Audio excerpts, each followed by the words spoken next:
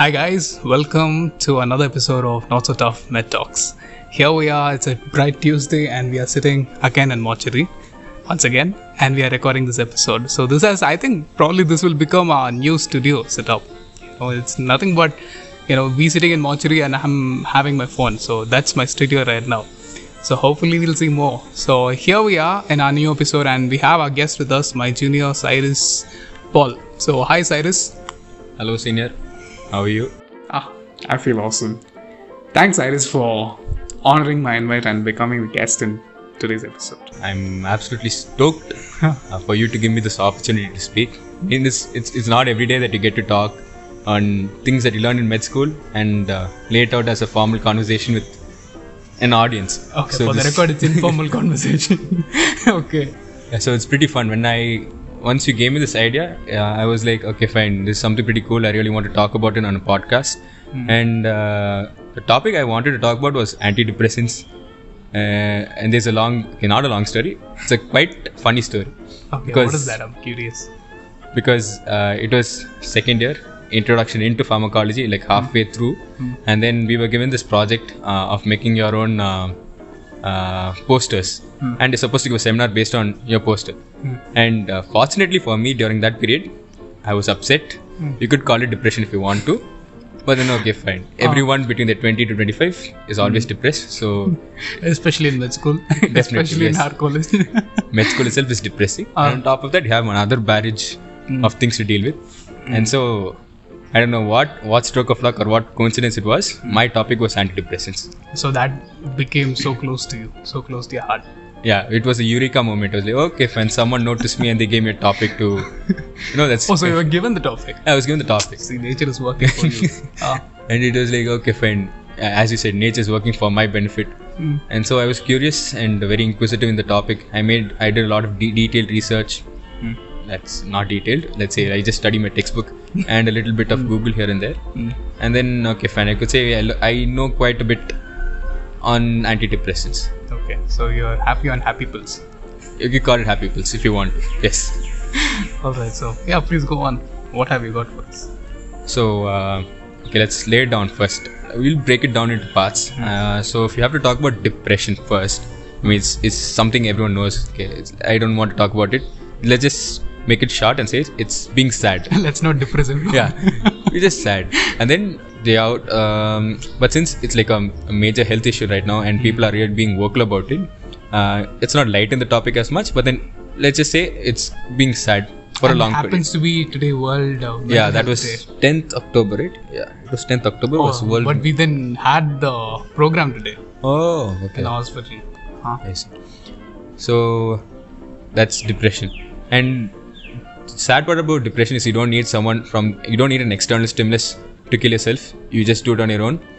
And that's depressing. Yeah, that is damn depressing. And so talking about it, someone somewhere in some part of the world realized it's a big concern and he came up with pills to cure it. And that's how this antidepressants were born.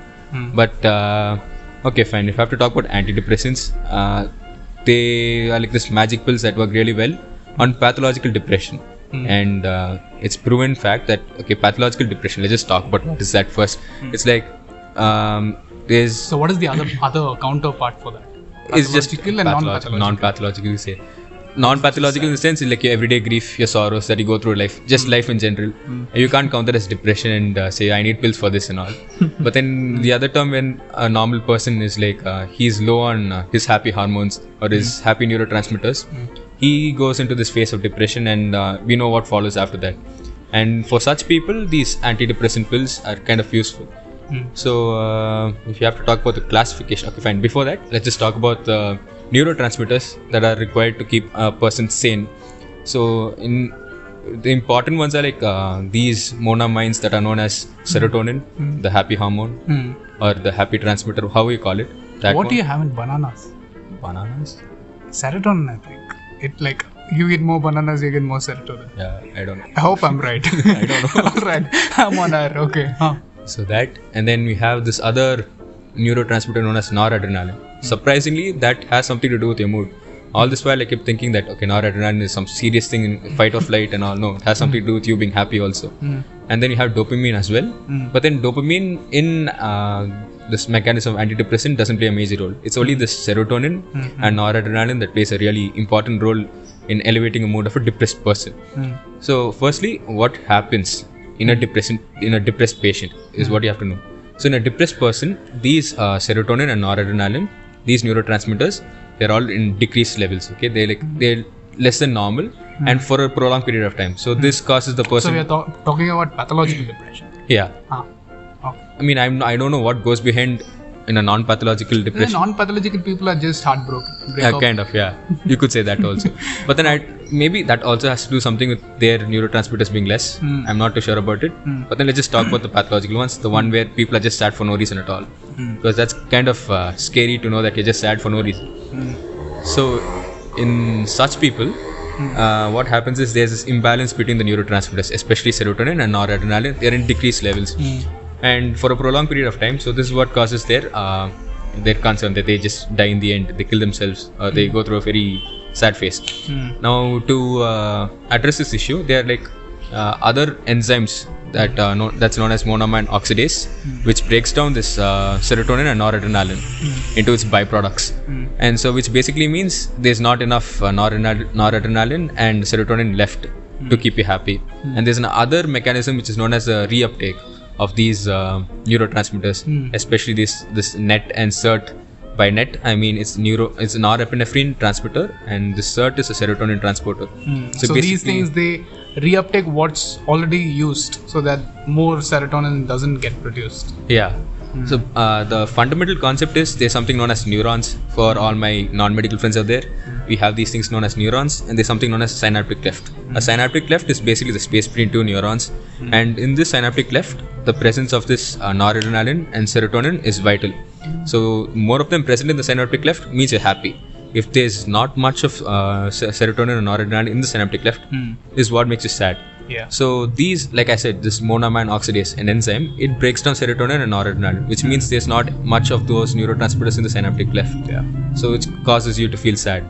And there's another one known as a reuptake phenomenon, where, like I said, this transporter proteins, this NET and SERT, that is norepinephrine transporter and serotonin transporter, they reuptake these neurotransmitters present in the synaptic cleft back into the neurons, which means again there's not much in the synaptic cleft because they are getting reused. Yeah. So the beauty about this antidepressants is it addresses these two normal phenomenon of reuptake and breakdown through enzymes, and they make sure there's a fair enough concentration of these neurotransmitters present in the synaptic cleft. And so that's what we're going to talk about. So these antidepressants, they're broken down into 4 classes. One is like a really old, really old classification, which is the reversible inhibitor of monoamine oxidase, fondly called as REMAS. It sounds like it sounds a pretty cool name. REMAS. Yeah, REMAS. And so the drug that comes out of that is known as moclobemide. So I don't want to go into other drugs. Let's just talk about one and keep it simple. So one second. So you're talking about 2 systems of classification. The old system of classification is called REMAS. No. Like in generally they broke it down into 4 classifications. Okay. So I'm talking about REMAS is one. Then you have the TCS. Then you have the SSRIs and the SNRIs, and then you have the neo drugs. Okay. All right. So these REMAS were pretty old. Like before TCA, REMAS were there.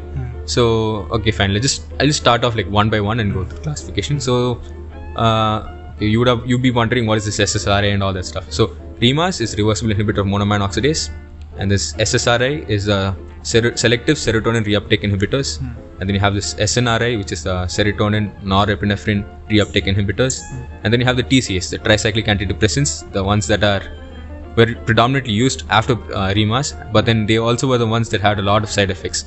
And then you have the newer drugs, the atypical antidepressants. The thing about the newer drugs is they don't work on the mechanism that we spoke about, the enzyme breakdown and the reuptake. They have their own different mechanism. We'll talk about that later. So coming to this REMAS, they are reversible inhibitors. The name itself suggests. So they reversibly inhibit the monoamine oxidase, the enzyme which is responsible for breaking down serotonin and noradrenaline. So they destroy the destroyer. Yeah, kind of. But then it's reversible, so it's just a temporary thing. So like if you stop taking those pills in another 2 days, you'll go back to feeling depressed again. It's a funny way to put it, but then yeah.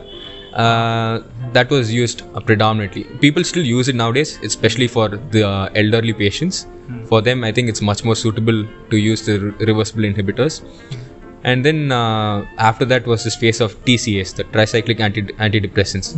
So those have another subclassification as well. There's like predominant noradrenaline reuptake inhibitors, and then the serotonin plus noradrenaline reuptake inhibitors. So the special drug that comes out of this classification was imipramine group of drugs. And so basically TCAs, they have a pretty cool mechanism. Like they prevent the reuptake. They act on the NET and the SERT transporter, as I spoke of before. They prevent the reuptake. Like they inhibit those transport proteins, and so thus there's more of the noradrenaline and serotonin present in the synaptic cleft. So under those only the drugs have a rhyming thing. Imipramine, clemiframine. Exactly. All yeah. Means. All the means and all those. So the thing about TCAs is like as convenient as they sound, their mechanism is they have a lot of side effects. So which was mostly the having a lot of tachycardia, the arrhythmias and all those kind of stuff, basically making them non-suitable. And the irony in TCAs was that a depressed person, if he goes into a phase of depression, like the thing back then with TCAs were, they had a lot of side effects. Also, there was a low safety margin, and also the fact that even after a prolonged duration of therapy with TCAs, it wasn't proven that they were getting any better. So in such cases, the suicidal tendency persons, they would just overdose on TCAs. And the thing is, it would kill you also. Because it has low safety margin. Yeah, right? yeah. So, and plus they have so many other side effects. They react with other kind of drugs and all that, making it all the more unreliable to be using if you are a depressed person. So the solution to that was our pharmacologists. Don't take TCAs. And then they came up with other good drugs known as the SSRIs and the SNRIs. So right now, like most of my friends who I know who are actually going to therapy and all those, they've been prescribed with the SSRIs, the selective serotonin reuptake inhibitors. So in this, what happens is these SSRIs, they basically work by only inhibiting the SERT. The SERT transporter, that is the serotonin transporter alone, and not the noradrenaline. They won't interfere with that and all. So and the reason why they're much more preferred now is that it has a very high safety margin. So and if a person overdoses on PCs. Definitely. And also even if they overdose on SSRIs, it's not going to kill you. So it's convenient for a depressed person to overdose on it and not die and still feel happy about it later. So that's about SSRIs. And most often, like I'm not sure if people are actually going to therapy and being prescribed drugs. The commonly prescribed drugs under SSRIs is the citalopram, escitalopram, and the fluoxetine. These are like the three common drugs that has been prescribed nowadays, I guess. And they do a fairly decent job. But then again, for the effect of these antidepressants to work, it takes a pretty long time. About 3 weeks minimum, or 2 months. Let's just say 2 months to 3 weeks is when you actually start seeing differences. So you gotta be patient. You gotta be patient. If you're a patient, you gotta be patient. Right. And the SNRIs, because that is selective, serotonin and noradrenaline reuptake inhibitors, they're not as effective as the SSRIs. So they have like just limited use, and they're just given again to the preference of the patient. If this particular patient is compatible with SNRIs compared to SSRIs, then you just switch to SNRIs. Otherwise, like the gold standard now is just the SSRIs. And then most drug of choices. Yeah. So under okay, fine. When you have to talk about the new atypical antidepressants, which are actually the wonder drugs apparently, because they have like so many other versatile uses apart from just treating depression. So those you have like the bupropion drugs, which is basically all for the smokers alone. Like most smokers would know about it because this bupropion is for cessation of smoking. And then you have the mianserin, the mirtazapine, and all those other kind of drugs. Okay, I'm not too sure about it. I don't want to talk about it then. I think more new drugs came from the time I finished my pharmacology. You're telling different drugs. Yeah, those different innocent new drugs. New drugs. Yeah. They just keep with advancement of age, you have more drugs and more sad people. That's all. And so that's about antidepressants. Classification of that. Yeah. So now, if you have to talk about the uses of antidepressants, surprising fact is it's just not just to cure depression. It has another set of versatile uses. So apart from just treating major depression, it has to treat your this attention hyper deficit disorder, the ADHDs. So it's for that, and surprisingly, it's also used for treating bedwetting also, NUSs and all that. Yeah. And then the convenient part about these pills is also that it helps you to treat PTSD, the post-traumatic stress disorders. And then for the ladies out there, the PMMDs, I think it's called the premenstrual dysphoric disorder, PMDD, that is. So I think it has to do something with that, what do you say, that before your periods, people, I mean, women in general, they become cranky, there's a shift in their mood. No offense. No offense. No Okay, offense. No offense. Yeah, it does exist. Yeah, Yes. so to deal with that is when you can use antidepressants, but then I don't know who would do that and all. It's still there, part of the uses. And then the other thing is there's some weird uses it has. There's like people use it for kleptomania and all. Kleptomania is like stealing small stuff. Yeah. We had a kleptomaniac friend back in the hostel in our first year. Okay, brings me memories. Okay. You probably should have given him a pill or something. If I had known, it was first year. Kleptomania. Okay, so it is used on that. Okay. Yeah, cool. and then for the OCDs also, for the people who are very specific about keeping the things in an order, you can take pills also if you want to. OCDs, your obsessive compulsive disorder. And also these newer drugs don't cause sedation, no? Unlike the other Think previous so, ones. yeah. Sedation, yeah, that also. In general, there's a lot of other uses. And for diabetics, when they have this neuropathic pain, that is, and they have pain without a stimulus also. So for them also, I think this amitriptyline, which is a TCA, it's a TCA, and that's been given to them for all this neuropathic pains and all that stuff. So it has a lot of other uses, not just about depression, but then the major concern being depression. So guys, if you have old people in your house, you don't have to really get diagnosed if you have depression and you want drugs.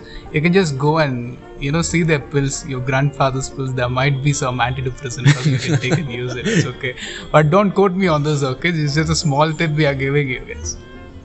Yeah. Okay, fine. So on the whole, conclusion. So take home message after all of this lecture. What am I supposed to take home from this? Is antidepressant the only choice for depression?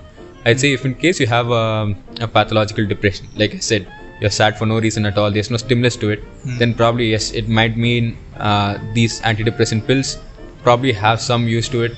They might kind of help you get better in the long run. But then if you're like every other person in this world, having tribulations, sorrow, grief, going through life, just going through life, then I'd say you probably don't require pills. Instead, you could just talk to your friends. Have a reliable friend to talk to. Yeah, you can even talk to Cyrus. Cyrus Paul? Cyrus Paul, yes. Yeah, in Instagram. In Instagram, you can text him, or you can text me, the host, Dr. Vivek Hudson. I think I should. It was a nice spot where I can, slip in the DMs. Nice one. Okay. Yeah. So you have to have a reliable friend, especially not those people who say, when some world mental health thing goes on, it'll be the story that says, if you're depressed, come talk to me, DM to me, I'm always there. Don't trust those fellows, they'll never be there for you. Trust that one fellow is like, okay, fine bro, it's all good, don't worry, just talk to him. And and again, therapy is not a wrong thing.